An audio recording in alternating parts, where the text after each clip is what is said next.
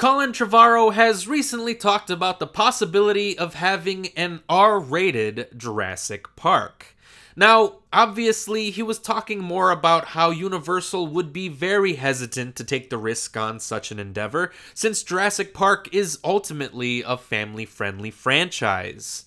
However, to that I say, why the fuck is there not another franchise with dinosaurs out there? Does Jurassic Park have a monopoly on the dinosaur genre or something? I certainly hope not, because Prehistoric Planet had the best dinosaur content that I've seen in years.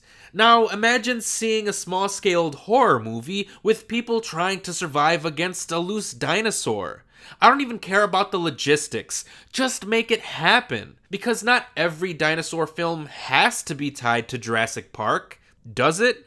I always wanted to see a post-apocalyptic Dawn of the Planet of the Apes style movie, but with dinosaurs. And Jurassic World Dominion was definitely not that. So somebody please make this movie happen.